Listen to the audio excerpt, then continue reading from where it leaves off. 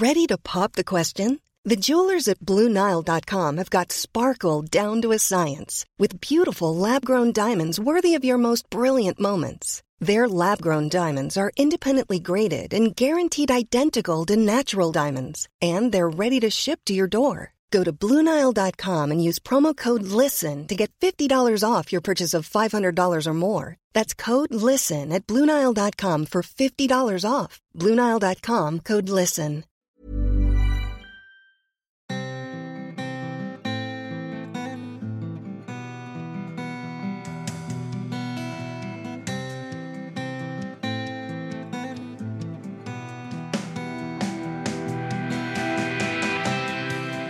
Welcome to Principle of Charity. I'm Lloyd Vogelman and I'm here with my cousin and buddy Emil Sherman. We're here to inject some generosity and curiosity back into our conversations.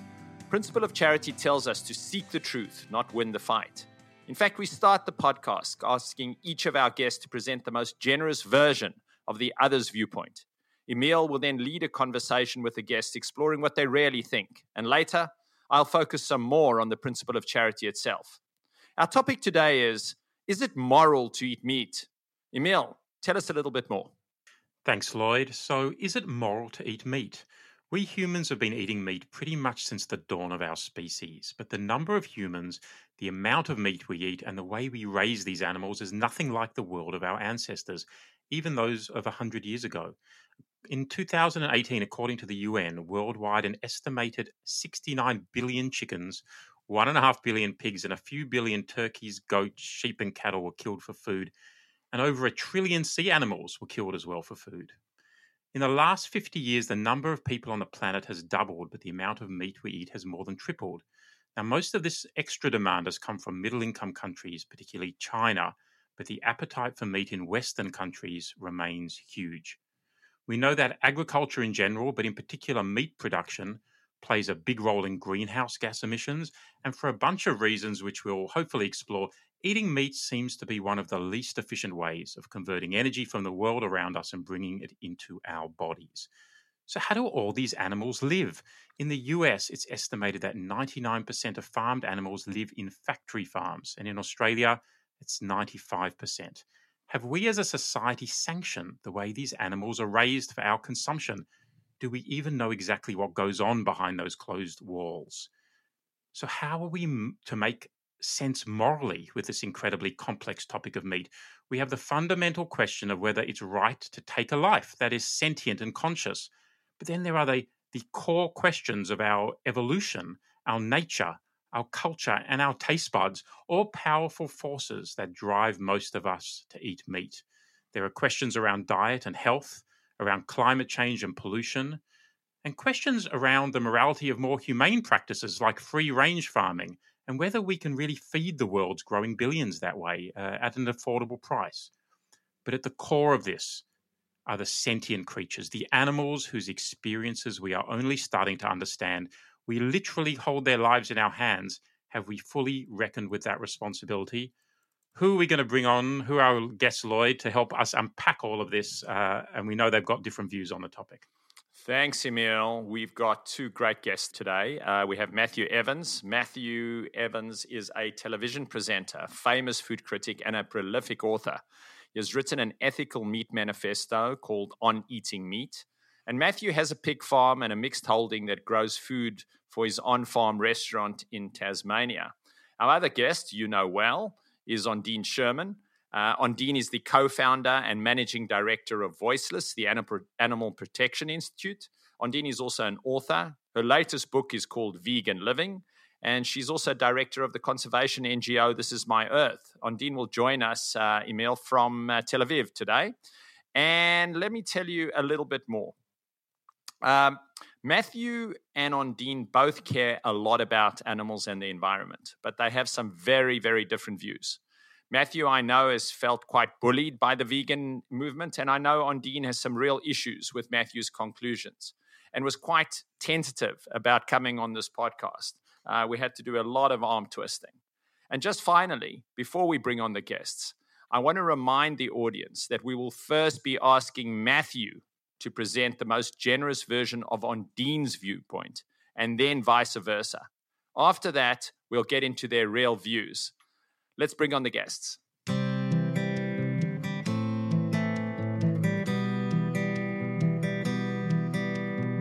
Matthew and Ondine, welcome to both of you. Matthew, I'll start with you. And where are you, by the way? I'm at my farm in southern Tasmania. So just finished the day's cooking and farming. But thanks for having me, Lloyd, and thanks for asking. Beautiful. What I have to ask you, what did you cook? Well, we have a market garden. So we grow 70 species of annual vegetable and whatever's in season. So at the moment, it's actually what we call the hungry patch. So we're doing asparagus, the early broad beans, but hardly any of those. All our brassicas are pretty much finished. So we're pretty much surviving on polenta, kale, and late season broccoli. Okay, good stuff. Ondine, where are you today? I'm sitting in sunny Israel, on the other side of the world, but my brain and most other things are in Australia, as always, since I work remotely. And but thanks for having me on. Lovely. Well, I first have to disclose here, as listeners may have guessed, that Ondine is in fact my sister. So I'm going to try my best not to be prejudiced against her, as people who have brothers. I know, it works against me, that fact. I'll start with Matthew then, just to ask you, Matthew, to go forth and present, the most generous version as you see it for the view that Ondine probably would ascribe. I think Ondine's way of approaching the world is driven through kindness. So I think she sees fairness and kindness as driving principles behind everything that she does. And her veganism is an expression of that. So in everything that she is doing in her life, she likes to, I think, have a moral focus for that. And her diet is an area where she feels she can have a huge impact, and other people can have a huge impact, and hence her activism. And so I think she believes very firmly that that we exploit animals, that we shouldn't exploit animals, and one of the main ways you can influence change is to be an activist in the space and get people to stop consuming them, essentially, stop killing them, and stop abusing them, and stop using them in, for the cosmetics industry, for medical testing and all sorts of things, but particularly to not eat them, because that's something that we're all involved in every day, is making choices about our diet. Lovely, lovely. So at the core of it, that there's an immorality of eating animals, of killing animals. Yes, yeah, I think she's very driven by the concept of kindness and being fair to not just to other humans, but to other species. Lovely, lovely. Okay, well, Ondine, how would you present the ethical omnivore viewpoint? Firstly, thanks, Matthew. That was very nice summary. And I feel that was, a good representation. I mean, what I thought I would do first, before I go into presenting his view, is just go through all the things we agree on, because there's actually so many things that we agree on and things in common. I mean, I think what Matthew is saying in his book and his interviews and what I've read is that factory farming is terrible and it needs to stop. Animals suffer horribly in factory farming industries. You've got meat chickens and hens and feedlots and so on. And another big issue is the transparency of these big industries and how secretive and evasive they are, and how crucial transparency is. And I see that as being a really important kind of ethic for Matthew, which I agree with 100%. And I think consumers should and must know, and have access to information. And it's actually, when we first started Voiceless, was our big phrase, is lifting the veil of secrecy, because transparency is key. We also agree, as Matthew says, that animals, need to express their normal behavior. I know he has, relationships with all the animals on his farm. They are sociable, intelligent, complex creatures, and they deserve to express themselves and be, emotionally well and intellectually well. And that also, our primary aim should be, in a big picture, to reduce the massive consumption of animals, which, is caused by these huge industries. 70 billion animals are killed every year around the world. And, Australia and the US are the biggest consumers of meat and animal products. So I think, that's a really important aim that we share. Another thing is that, strategies of using anger and guilt and judgment to try and convince people that you're right and they're wrong isn't helpful, and it isn't strategic. And I know Matthew's felt attacked by vegans in the past, and I apologize on behalf of everyone for this. I don't think it's helpful to be attacking each other, and having conversations is important. Just quickly, in terms of the environmental issues, I know that Matthew, has strong environmental concerns, and, land clearing for cattle and feeding cows grain and feedlots and overgrazing are all huge environmental issues, and there's huge environmental costs every time that we grow or produce animals. And that, he believes that there should be more of a focus on wildlife killed during common agricultural practices, which I think is a great idea. Because as he points out in his book, there's like millions and millions of wild animals killed, when we farm crops such as peas and so on. His summary, I guess, where his conclusion is where we disagree. But what he's saying is that given that people are unlikely to totally give up eating meat because it's so embedded in our culture and it tastes good and it's, pleasurable, let's focus on creating, humane, ethical animal industries or farming with much smaller amounts of animals being killed that obviously treat animals better. And that, he also believes that this kind of narrow focus, I guess, on veganism doesn't take into account, the huge amount of damage and killing that we do to animals in other parts of human activities, even flying or driving and so on. Lovely. Well, before you guys both get a chance to clarify and further expound your own views, Lloyd, our charity barometer, how do you think they both went? You're putting me on the spot again. I'm gonna look. I'll start with Matthew. What I loved about Matthew's depiction was that he started with a value, and the value was that Ondine is driven by kindness and fairness. And I think one of the core dimensions of the principle of charity is the acknowledgement of intent, of good intent. And I think that came through. I suppose I'd be interested in, as we explore today, Matthew, just some of your understanding of some of the detail of Ondine's arguments would have been interesting to hear on that side. From Ondine's side, I thought, Ondine, you articulated brilliantly some of the arguments. I kept on waiting. There's a chapter, I think, in one of Matthew's books about vegans don't hurt animals, and it says, think again. And I thought, you're not going to mention that, and then you did. So I'm going to have to give you a very high score for the detail of how you articulated Matthew's arguments. What I also liked, and I think this is key, is why I'd give you a high score on the principle of charity, is one of the things about the principle of charity is finding areas that we agree on. Not just disagree on. And I think that is absolutely part of the DNA of the principle of charity. So I'm going to give them both high marks, but I'm going to give Ondine a very high mark. Lovely. Okay. Well, great. Well, we'll get into the meat of the discussion, but I guess I just want to acknowledge that both... the tofu of the discussion, might I correct you? You're trying to influence already, Ondine. We're going to edit that one out. That's great. You can't say that. The tofu of the discussion, but that both Ondine and Matt have both thought deeply about the ethics of eating meat and killing animals and how to minimize suffering and about what is morally permissible. And they both come to different conclusions. And that's what's exciting about getting you both on the podcast. Matthew, how would you present your view of our relationship with animals and why it is moral to eat meat in the end of the day?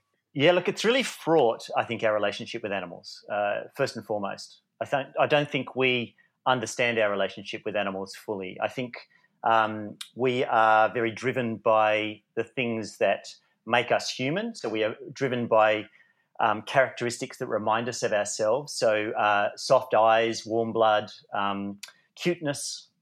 We are much more aware of animals that we we give human characteristics, or we can see some humanness in them. So our pets at home, cats and dogs, but also other warm-blooded animals, we're much more concerned about them than we are about slugs and lizards and that kind of thing. And so I think our relationship is fraught. And I think it's fraught for other reasons, that a lot of us feel guilty for if an animal suffers or dies, and we take that as though that suffering was happening to us or people around us, and so I think most modern people, in modern societies, in developed nations, have a very torn relationship with animals, because on the one hand they fetishize and they sort of put them on a pedestal like they're pets, and on the other hand they will eat something that comes from a farming system that, if they could see behind the closed gate, they would think was abhorrent, and they're very able to close off the bit that doesn't want to see what happens behind the closed gate when they choose to eat meat. So the best word I can think of is fraught. So why don't we jump to you, Ondine, and ask you why you think it's essentially immoral to eat meat? I mean, I think I want to start with a disclaimer that when I'm talking about the morality or ethics of eating meat, I'm talking about, let's start with Australia. As Matthew says, a developed and privileged country where we have access to supermarkets and food of all kinds. I'm not talking about a remote sub-Saharan village in Africa. Given that we're talking about Australia or the US or the UK and so on, I think, if you're talking about morality, killing animals for food, obviously causes them death. You're taking someone's life. And in addition to that, there's still a lot of suffering, even on, the best, most ethical farms.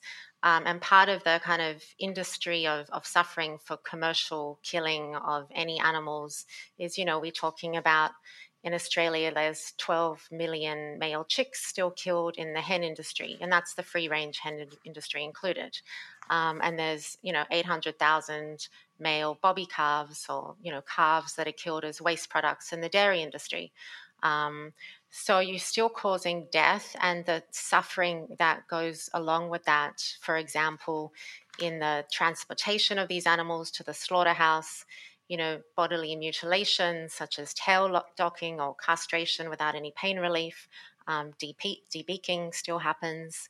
There's still like a huge amount of suffering that happens when you commercially and industrially slaughter large numbers of beings. Is it moral to do that when we can live healthy, happy lives with access to every kind of food and nutrition available that enables us to make a choice not to partake in those industries? The answer I'm saying is yes. Like, I don't think if we have a choice, of causing suffering and killing somebody versus not, if we can still live a healthy, happy life that way, there's no moral justification for it. If everybody will then go out and do it, there's obviously like lots and lots of obstacles in people's way, habits and cultures and so on. So I'm not talking about the behavior, but I'm talking about the moral principle of killing somebody and causing suffering to them needlessly, in fact. So Matthew, I mean, I take it that you don't agree with that, at the foundation, there are a lot of things we will get into in this conversation, but I want to start at the beginning, which is that you have an animal, a sentient being with a life that, we all acknowledge exists and has richness and has an experience of consciousness to it. And a core ethical principle would say that sentience gives rise to the right to exist and to not being killed. And if you kill a sentient being, you are breaching their rights to exist. Is that something, you disagree with on principle? I don't disagree with it on principle, but I think it's very easy to oversimplify stuff. So if you talk about that sentient being, perhaps it's the cockatoo that I just saw dead hanging from a post in my mate's orchard because it's eating the fruit that they grow, and the only way they can protect their orchard is by killing that animal. Yeah, maybe it's not a great thing to have killed that animal, but animals die all the time. And the thing with taking a sentient being's life for food is not something that you should single out the meat industry for, because like on our farm, we kill more animals growing we grow 70 species of annual vegetable. We grow 30 species of perennial plants. The majority of what we serve on the farm and we eat is grown in the garden, but we kill way, way, way more animals in the garden than we do on the rest of the farm put together. And some of those are warm-blooded, and some of them are what you would classify as sentient, and some of them are not. Some of them are, maybe wouldn't be classified as sentient, and things like slugs and snails and that sort of thing. But a lot of them are. And I think there's this misconception that when you're growing food, you're competing with everything else that wants to eat it. And so it's very hard to grow food and not kill something else that wants to eat it, whether that be a grasshopper, a lizard, a slug, a deer, a kangaroo, or something else. So the actual taking of a life to put it on the plate, to have a nutrient-dense food, high-quality protein and heme iron and all that kind of stuff, is just one life among the many lives that we take to be able to grow food and get it on the tables of Australians. So there's a lot of focus on the livestock industry and worry about those lives, but there's not a lot of care for the other lives that the things that die to grow all food. Right. Well, I think that's really clearly espoused, and you want to take that focus away from the narrow lens on the animals that are killed under our protection into the ecosystem as a whole and the animals that are killed across that. Ondine, how do you respond to that? Yeah, I mean, I find that logic curious. I don't understand the logic. I mean, to summarize what I hear Matthew say and what I've read in his book, what he's saying is that, factory farming is bad, agreed. However, we kill animals in other ways, such as when we eat peanut butter, we're killing insects.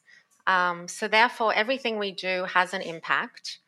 So let's throw up our hands, and it's all too hard, so we may as well eat animals too, but let's do it humanely. My logic is that factory farming is bad. Yes, we kill animals in other ways, insects in our peanut butter. But let's try and address those issues too. This isn't a zero-sum game. This isn't like two wrongs make a right. Let's look at insect-free peanut butter and predator-friendly farming and not killing cockatoos on, trees and, wildlife crossings over highways and better window designs so, birds don't get killed by windows. I mean, all these kind of things that Matthew's brought up. And let's work towards veganism, which is clearly like a goal that is looking to protect animals in the most holistic way. So by kind of saying, well, we kill animals other ways, so we may as well, that just isn't, I don't find it like a logical progression. I mean, also I would argue that one is manslaughter and the other one is murder, if we compared it with humans. I mean, to use an example, someone can go into a public park and put a bomb there, and the chances of them killing someone might be the same as someone driving on a windy road when it's raining. I mean, the person who has planted the bomb would be convicted of murder, and the person who might accidentally hit someone on the road, that would be manslaughter. So that's a key point, Ondine. I did want to ask you about this, Matthew, because you broaden the frame so that animals under our care or the care of the farmer, let's say, and if you have a cow and you're breeding cows or pigs, that particular relationship that a farmer has with the animal where it's under its care, you're treating the same essentially as the inadvertent deaths that are likely to be caused by things like pesticides from animals that are not under one's care. Do you think that it is morally equivalent, that an animal that one kills oneself for meat is the same as the animal who comes across the pesticides and dies because you put pesticides on to protect crops? Probably not with things like pesticides, but if you frame it this way, and I'm a little bit surprised that Ondine's well, I guess she sees, she probably, she talks about murder and manslaughter, and it's often where the debate ends up, because I don't think killing a non-human animal as murder, but just to put it in context for I'm Ondine. just making the moral equivalent. Yeah, I know. Like, But vegans do it all the time. And I think non-vegans often say, well, it's all about attachment. And very few of us would compare the attachment to another human to be the same as the attachment to a swallow or to a cow, or, you know, and to say that is murder, I think a lot of people would reject that. But just to frame it in a sense that you might... I mean, intentional versus accidental, as a byproduct. Yeah. So just to frame it, okay, so around me, we're an orchard region. So when I drive past the cherry farm up the road and I see him moving his traps out of the orchard in the morning, what he has done is he's trapped possums, and he has looked them in the eye, chosen the victim, okay, taken his gun out and blown their brains out, knowing that is the victim of his actions to grow cherries at the price that people are willing to pay. And that is done all when people are shooting the lorikeets or the cockatoos that are eating the pistachios or the almonds. They're choosing a victim. It's, yes, pesticides is more broad, possibly more harmful in the ecological sense, but it's not all just, as you might put it, murder or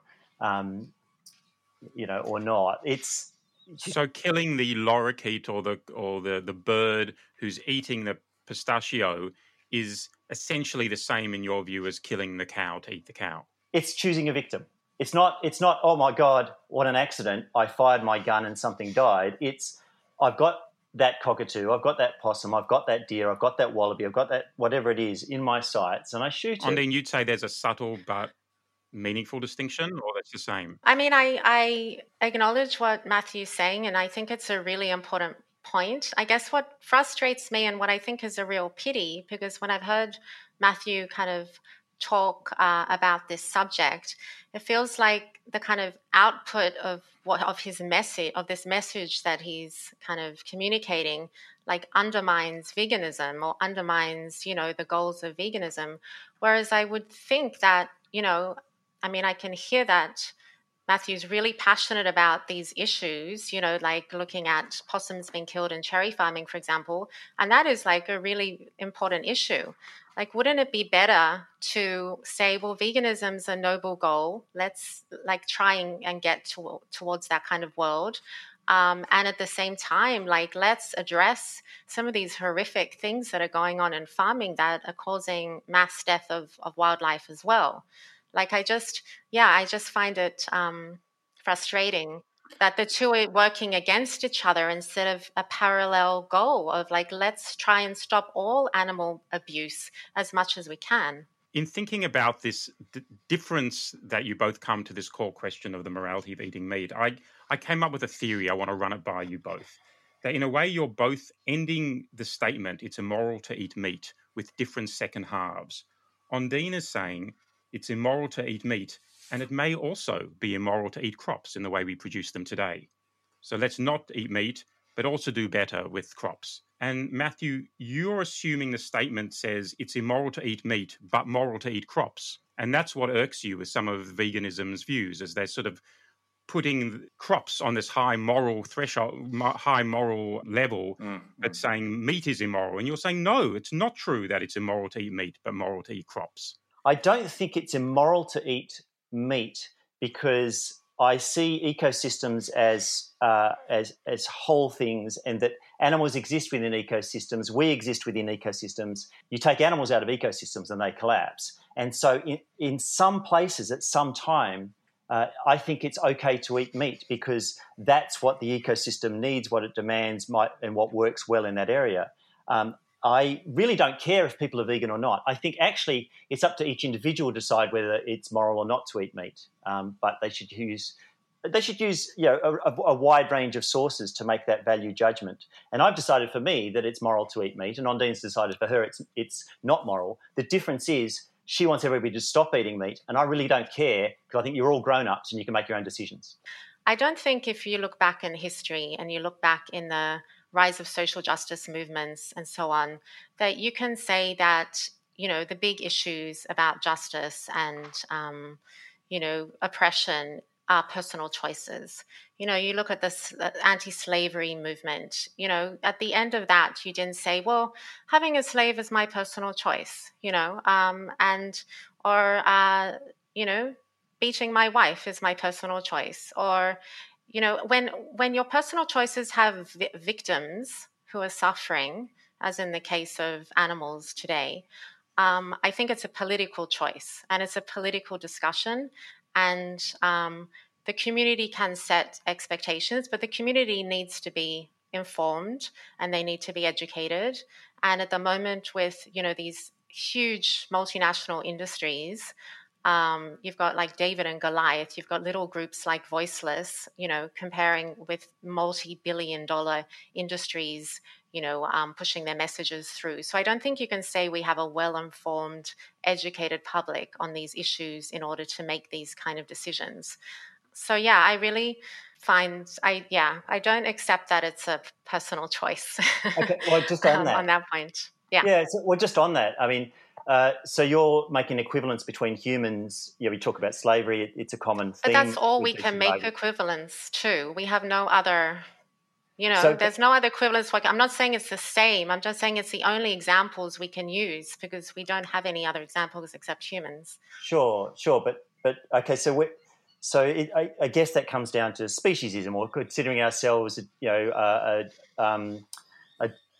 above other species or able to exploit other species. And I guess I would wonder at which point which point down the branches of life you want to go, because all of life is a continuum. So there's bacteria, there's protists, nematodes. There are billions and billions of living things in the world. And at which point do we go, you know what? Every time I eat an apple, I've killed 2 billion bacteria or whatever it is. This argument is very questionable because, we can work on is the current scientific knowledge that we have.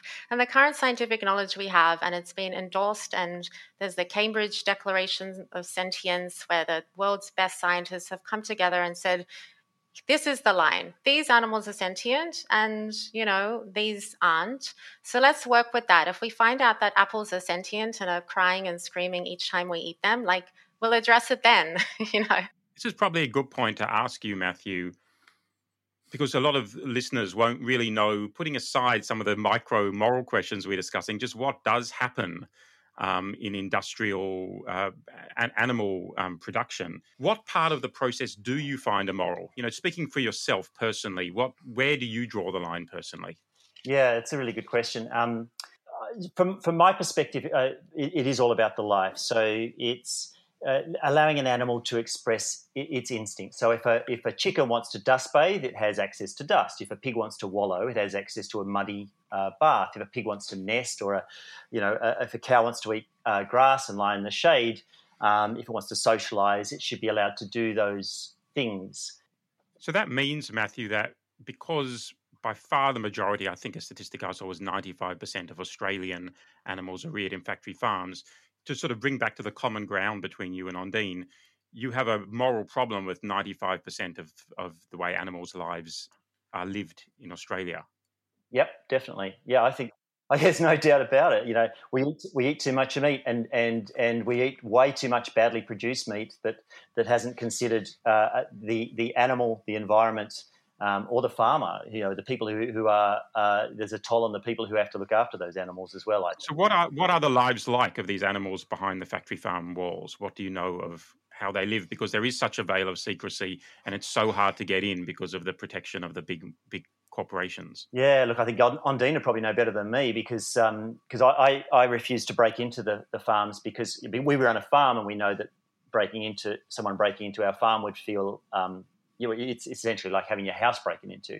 So we didn't want to do that. So I tried knocking on the front door. I'm a meat eater. I've told them, I just want to see how animals are raised. Pretty much closed door unless they're sort of higher ethical standards, higher welfare animals. But look, your average, it's about 30% of pigs in Australia, mother pigs in Australia, sows, still live in what's called a sow stall. So it's essentially a bathtub-sized cage. It's made out of metal bars. She can only lie or stand up. She can't turn around. She can't walk anywhere. She's got to have at least 1 centimetre gap at the front and back and to the side, so she's not touching the bars at all times. And then when she's not in that, she goes to a farrowing crate, which is exactly the same thing, but with a little space at the side where she can have her babies, when they farrow, give birth, they go into a farrowing crate for a few weeks. So I think about 30% of Australian pigs are still in something like that. This is not, even though they've bred pigs to be, emotionally able to cope with this is not something an animal is mentally, emotionally designed for or hardwired for. And I think it's a sad indictment on the industry in Australia, and a sad indictment on Australians that they haven't cared enough to change that. I just wanted to address his language when he says breaking in, because I think that's really important. These industrial farms or factory farms, I don't think it's fair to say activists. I don't actually call myself an activist. I'm an advocate, because I'm not out there, doing grassroots action. I'm doing, advocacy in other ways. But that aside, I don't think it's the right language to say that they're breaking in, given the context. And the context is that there are no cameras in these places, so nobody from the outside can see what's happening. There's a closed-door policy. The Ministry of Agriculture is meant to regulate what's happening in these farms, and that's a conflict of interest because they are also meant to increase the profits of the farms. So they have no motivation or reverse motivation to actually stop any cruelty that's happening. The only ways that we know any of the terrible things that happen inside these farms is through footage and photographs that activists have taken. So until there's an independent Office of Animal Welfare, until there's CCTV cameras in these, places, I don't think the words breaking in are fair, because these, as Matthew agrees with me, these are animals' lives. They shouldn't be treated terribly and cruelly, and so leaving them in a closed-door system with the only control and no independent oversight with the people who profit from them isn't okay. This is what you want, isn't it, Matthew? You want there to be transparency, and you said something interesting in your book, I think, about society hasn't really sanctioned what goes on behind those doors, and that feels like too big an amount of things that are going on behind closed doors for society not to have the opportunity to truly know about it and sanction it.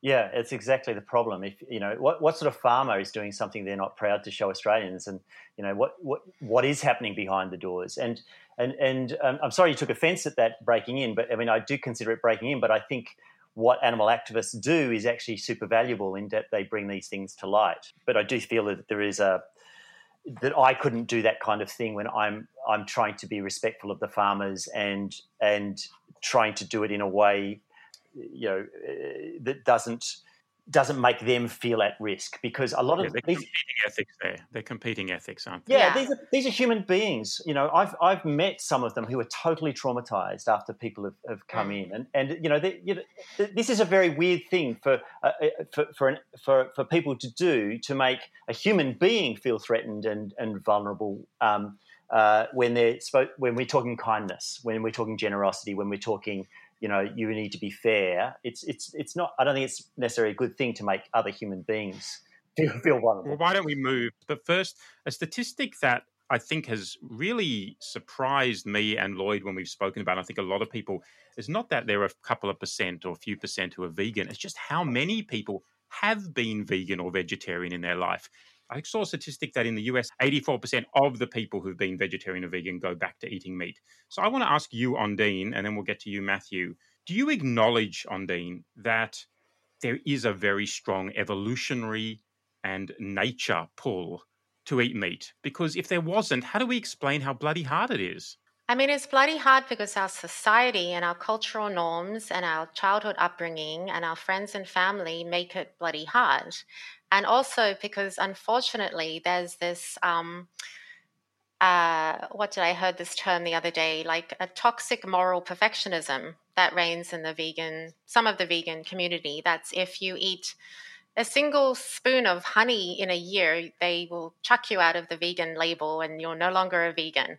So I would be interested with that study and those statistics, to dig down and see how much, even if they're not labeling themselves as vegan or vegetarian anymore, like how much they cut back. Because I would say that to be vegan, I would say like 80% vegan is vegan, or vegan enough. So it's. Do you think there's a pull? Do you think there's a biological pull towards eating meat? Look, I honestly don't care. There's probably a biological pull to us killing people. There's a number of people I could probably just murder today because they make me angry. I think we're, let's consider ourselves a little bit more elevated than just like our biological pulls. We have biological pulls all day, every day that we say, thanks, but no thanks. And in this particular case, given that all the studies have shown that veganism is a healthy lifestyle and that you can, have all your nutritional needs met, and there is countless amounts of delicious, wonderful vegan food, I think people need to honestly get over themselves. I think your second point is the key one, and I think I would suggest that you don't need to be scared of acknowledging which maybe you don't feel the pull to meat, and I have, and I've gone from being a pescatarian to a reducitarian because of that pull. I think we can acknowledge the pull, and I'd love to hear your thoughts, Matthew, at the same time as saying just because we have a pull towards something doesn't mean we don't need to use our ethical and moral and rational brains to make decisions around it. What do you think, Matthew? Is this at the core, actually, of your views that we're a species that eats meat and we should get on with it ethically? Yeah, look, it's more multifaceted than that, but yeah, that's part of it. I'm actually stoked because about 80% of my diet or more would be vegan, so I classify as vegan. I am anointing you. It's fantastic. It's great. It's absolutely brilliant. Thank you. 85. Let's say 85. Come on, Yes, Ondine, you're tough, eh? But look, I have to say, we eat predominantly vegetables, but we try to eat what we grow, and we don't produce oil on the farm. So we produce butter and we produce animal fats. We try to cook with those quite often, but actual meat in our meals is actually not a huge part of our diet. But there are times, and I think this is really interesting, that we will sit and eat say a piece of steak or something. It'd be very quite rare that we would do that. Not rare for a lot of people, but for us, every 3-4 months, and we get unbridled pleasure from it. We get embarrassed by how much joy we get from it. And so my partner and I do feel there is a pull, a draw to it, because it makes us feel very different from even the most amazing meals that we've made without meat. Do you need that? No. Can we change? Yeah, we can change. But what I'm really interested in is a lot of people are meat eaters because of historical reasons, cultural reasons, societal pressure, ease. Like most of the vegetables you buy in shops taste like rubbish compared to what you can grow yourself. So if I had to eat a shop-bought carrot, I'd be eating more meat because sadly, some of the meat you can buy, even rubbish meat, is more satisfying than some of the rubbish vegetables, which is a real indictment on the modern food production system. But the other thing is, not every bit of land is good for growing vegetables. And in fact, just about everywhere in Australia where you grow crops, where you grow grain, where you grow pulses, where you grow vegetables, they've lost half their carbon since white people arrived. And just about everywhere they recommend this, it's in America, in Africa, in Australia, even in Europe, where you've lost carbon in soil, the best thing you can do is turn it back into grass. More than half the world's carbohydrate is cellulose. You and I can't digest it. Ruminants can. We have the opportunity to use land that we couldn't use otherwise to grow food for us. We can't digest cellulose, but we can digest the milk and meat that come from animals that can digest cellulose. So I see it in very broad brushstrokes that, some people, sometimes it might be a good idea to eat meat. A whole bunch of people, maybe not. That's for them to decide. And but if you want to grow the most food, sometimes using an animal is an okay thing to do to get the most food from a piece of land, depending on your geography, your climate. Yeah, I need to ask you this question because it comes up quite a lot. A lot of animals owe their very existence to the fact that people want to eat meat. But they wouldn't exist without the fact that people want to eat meat. And so, it's the sort of standard argument that if it wasn't for meat eaters, these animals wouldn't have a life. And in fact, they may have a very good life for a long period of time if they end up on Matthew's farm rather than in a factory farm. What's your view on that perspective? I don't agree with that perspective. I mean, I know I keep making equivalents to humans, but this is just my way of shedding a light on some of these tricky issues by us thinking about it in a different way. I mean, it would be like, a futuristic movie where we're breeding children so they can work, in factories and down mines. And then, future generations saying, oh, but all those children won't exist if we don't breed them for them. Or for their organs. That's probably the easiest one. Yeah, okay. For their organs. I mean, it's the Kazuo Ishiguro book and movie where, the kids realize at some point they're having this great time at school and having fun and parties. And they realize it's coming to an end. Yeah, I don't want to paint this as just the factory farm situation. I'm painting where these animals are actually having a good experience and then that comes to an end. I mean, in one sense, Matthew is arguing, there's always a beginning and an end.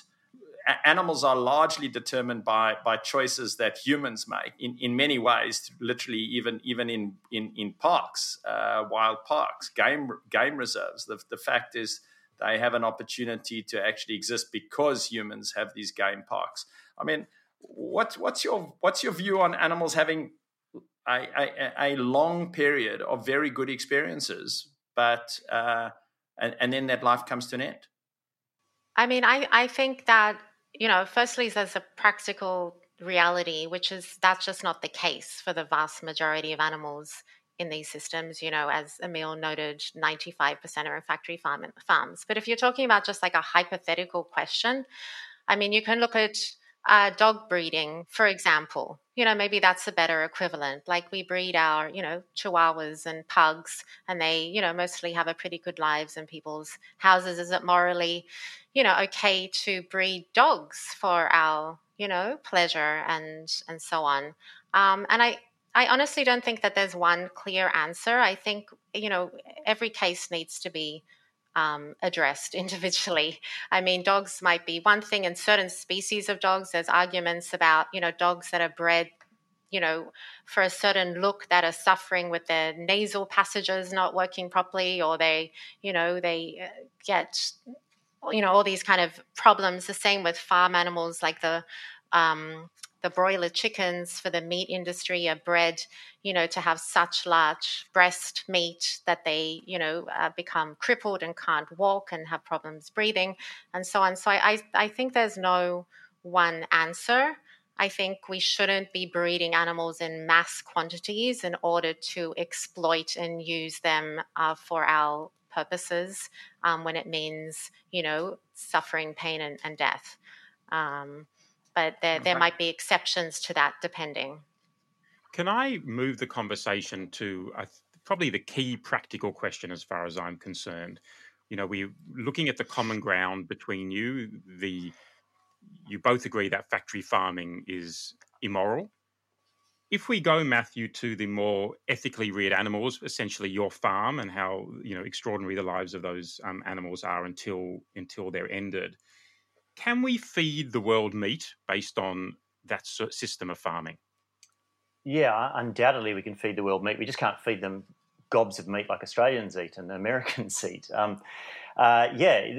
Because animals, you got to look at each individual animal, but we've domesticated a few. Pigs are essentially recyclers. They turn stuff we can't, won't eat into something we can eat.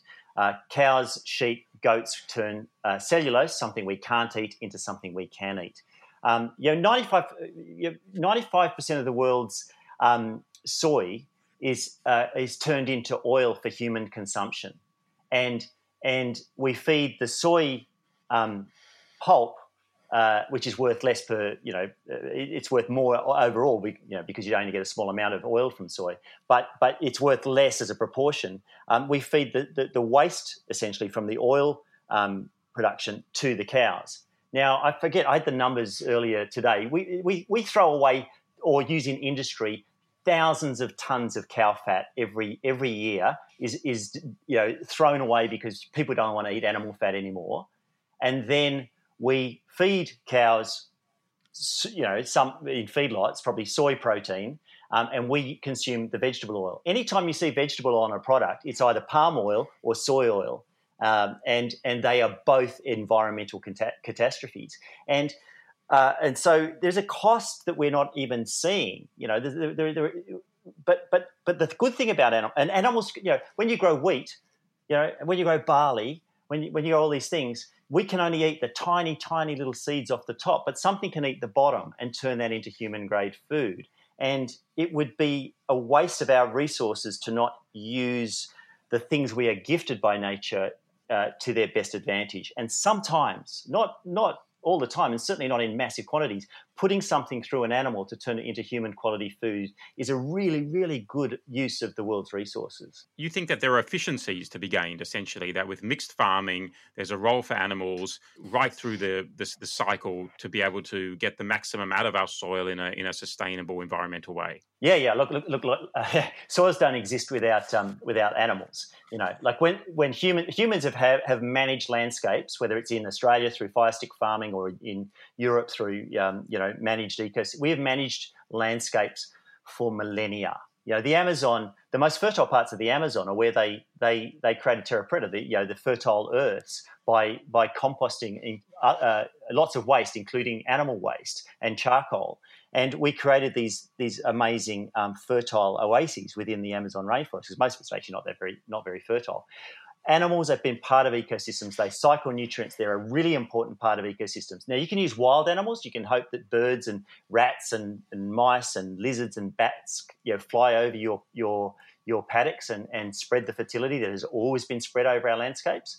Or you can use managed animals, livestock, to keep things productive. But yes, definitely there are efficiencies to be had, and animals in some ecosystems that sometimes managed in the right way are not strangers to landscapes and can actually improve the productivity to create human grade food.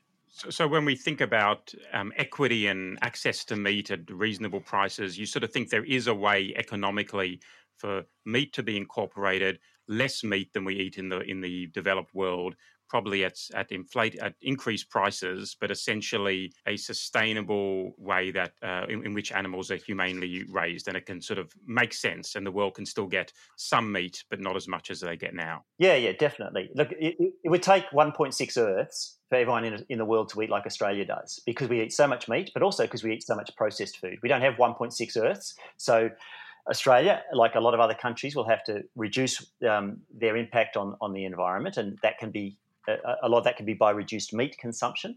But taking animals out of the equation just creates more waste in lots of cases. Let me bring this to Ondine for a second. I mean, putting the ethics of taking a life aside, do you agree, or have you looked at the question of whether animals are actually a helpful part of biodiversity and the regeneration of land?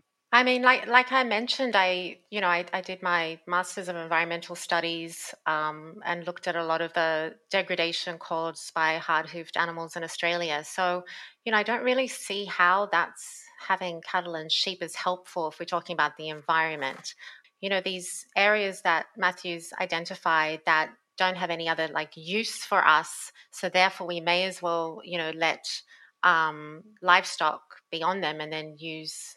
They eat the grass and then we eat them and so on. It's, these areas can be rewilded, and, Australia's depleted. It's stripped the country of its species and biodiversity and natural spaces.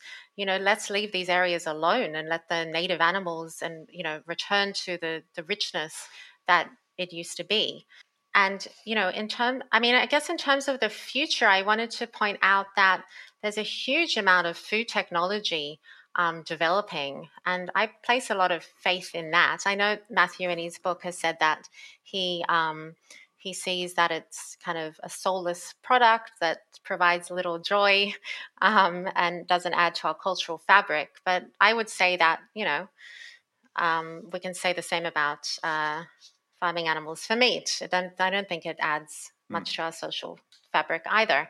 And that, and food technology, which will mean that, even today, or the tests they've done with meat eaters, that who can't distinguish between a plant-based burger and a meat burger, and you can make it nutritious and healthy, and it has, from the studies shown that it has like 100 times less impact on the land, and it uses way less water and so on. I think that is the solution for, our world population. We've got like 8 billion people. It's skyrocketing still.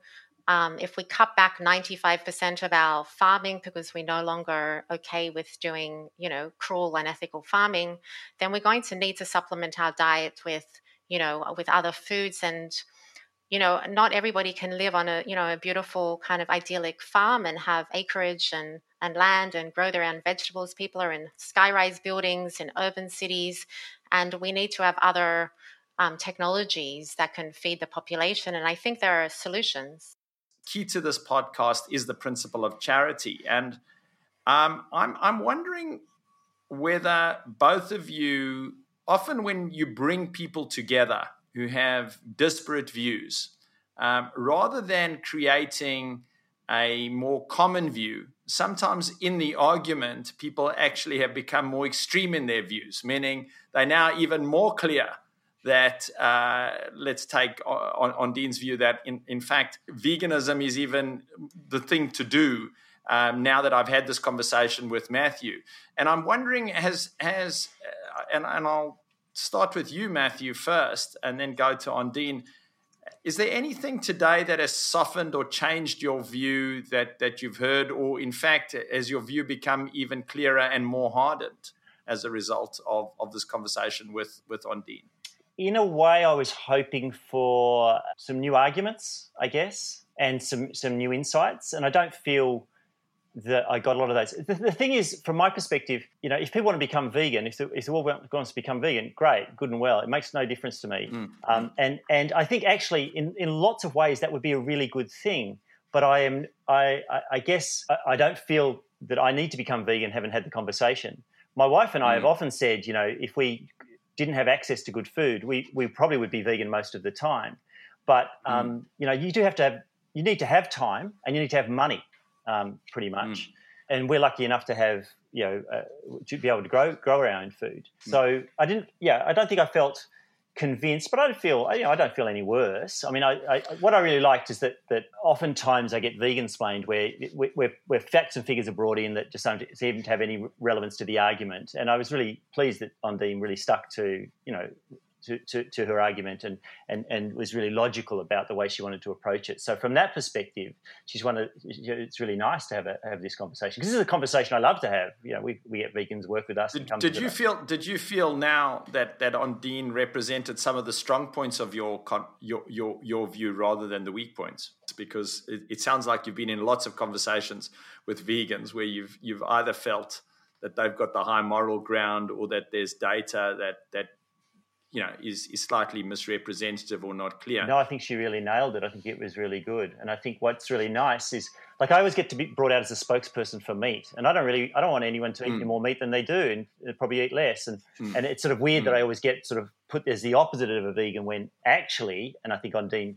recognised this very early on, we have 98% of things in common, and we differ at the death of the animal. I think that's the only place that we probably really substantially differ, is that I believe it's okay to use an animal for meat, and she doesn't. So Matthew, last question. I mean, there are a lot of presumptions, it seems, that we all make around animals that can't be validated. How much they feel, whether they actually would want a good life and trade 15 years of a good life and then go to the abattoir or not. I mean, we're making tons and tons of assumptions exactly about how they feel. But if I suggested to you that Ondine could provide some evidence around veganism that would persuade you to move from 80% to 95%, and in fact not have any pigs on your farm. What would that evidence be? What would she need to demonstrate? Yeah, look, I guess what she'd need to demonstrate is that even within a system that allows them to express their instincts, where they're self-managing, that they're doing what a pig wants to do, that they were still traumatized by the experience, that it was a day-to-day traumatic experience for them, and that their life was not good. If their life was not good, then we shouldn't bring them into the world. Okay, thank you. Ondine, question for you. How charitable do you think you've been in this conversation? I mean, I think I'm open to listening, and there's definitely things, points that Matthew's brought up, when he told the story about the cherry farmer and the possums. Now I want to go start a campaign to save possums. Like, it doesn't change my mind. It just adds more compelling things to my to-do list. So, I think there are those conversations that don't happen in the vegan community that Matt's identified around, the animal victims of farming. That should also be something that we note. Was there anything in Matthew's book or any of the literature when you looked at Matthew's writings that has put a question in your mind or said, I need to reconsider my view, not change it, but at least reconsider it? No, I can't. I just felt disappointed at his conclusion, to be honest, because he was, he's so passionate about the suffering of animals, and it did so much research, and I really admire, all the work that he did in his, journalistic work. So you felt disappointed that he didn't agree with you? I felt disappointed by this. What I identified before is what I felt like the logic, rather than two wrongs don't make a right. Let's add to the conversation. Let's not undermine the one.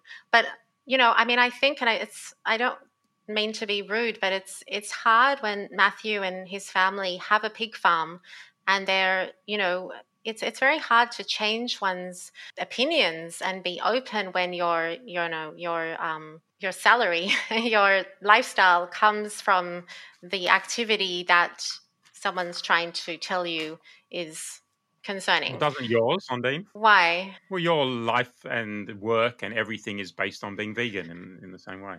Yeah, if I suddenly started eating meat, my career would be over. That's true. So I guess, I take that point. I mean, I watched this film. It's an American-based film about a free-range pig farmer. Just to Matt's point about, is there any information that would change his mind? It's a film called The Last Pig, and it's about, this lovely pig farmer in the US and his relationship with his pigs and his kind of slow kind of awakening to just the sentience of the pigs and the taking of the life. So those pigs were living wonderful lives, as I'm sure Matthew's pigs are living. But it's just for him, and he decided to end his pig farming and go into other farming, hopefully farming that doesn't kill anybody. Because he was, he had these moments of looking into the eyes of his pigs, just realizing he was kind of needlessly taking their lives and eventually feeling that wasn't a choice he wanted to make anymore. I do think that the good news is that you are aligned on, 97, 98% of things. And really the world that you both envisage is incredibly similar. And the particular good news, as you've seen, Matthew, is you've been newly anointed as a vegan. You're now part of the club. Yep. I'm in. You're in. So wonderful. So before we go, so just thank you so much to both of you. It's been an absolutely fascinating discussion, and it's great that we've been able to focus on some core parts rather than make it too broad. Is there, Ondine, you've got a new book out. Do you want to say a couple of words about that and where people could find you on social media? Yeah, I would love people to check out my book because it's really for the vegan curious, and it's for, reduction. It doesn't have a purist, perfectionist tone because that's not what I believe is helpful. So I think it's actually quite aligned with Matthew's beliefs, except for a few small little points. Yeah, Ondine's book's great. I really enjoyed it. Look, I think what I loved about reading Ondine's book is that it's for people who are curious, and it was I guess through that I saw most of her kindness and how she frames the world through this beautiful prism. Well, thanks to both of you. And can I return the compliment to Matthew and just say, like, if everybody was as thoughtful and mindful and, contemplative about these issues, we would be in a totally different situation than we are. So I appreciate, his, the amount of thought and research and everything that he's put into this whole area. And his book is fascinating as well. Thank you so much to both of you for coming on the podcast. Thanks, Emil. Thank you. Once again, thank you to our producer, Jonah Vogelman, and Emil. Thank you.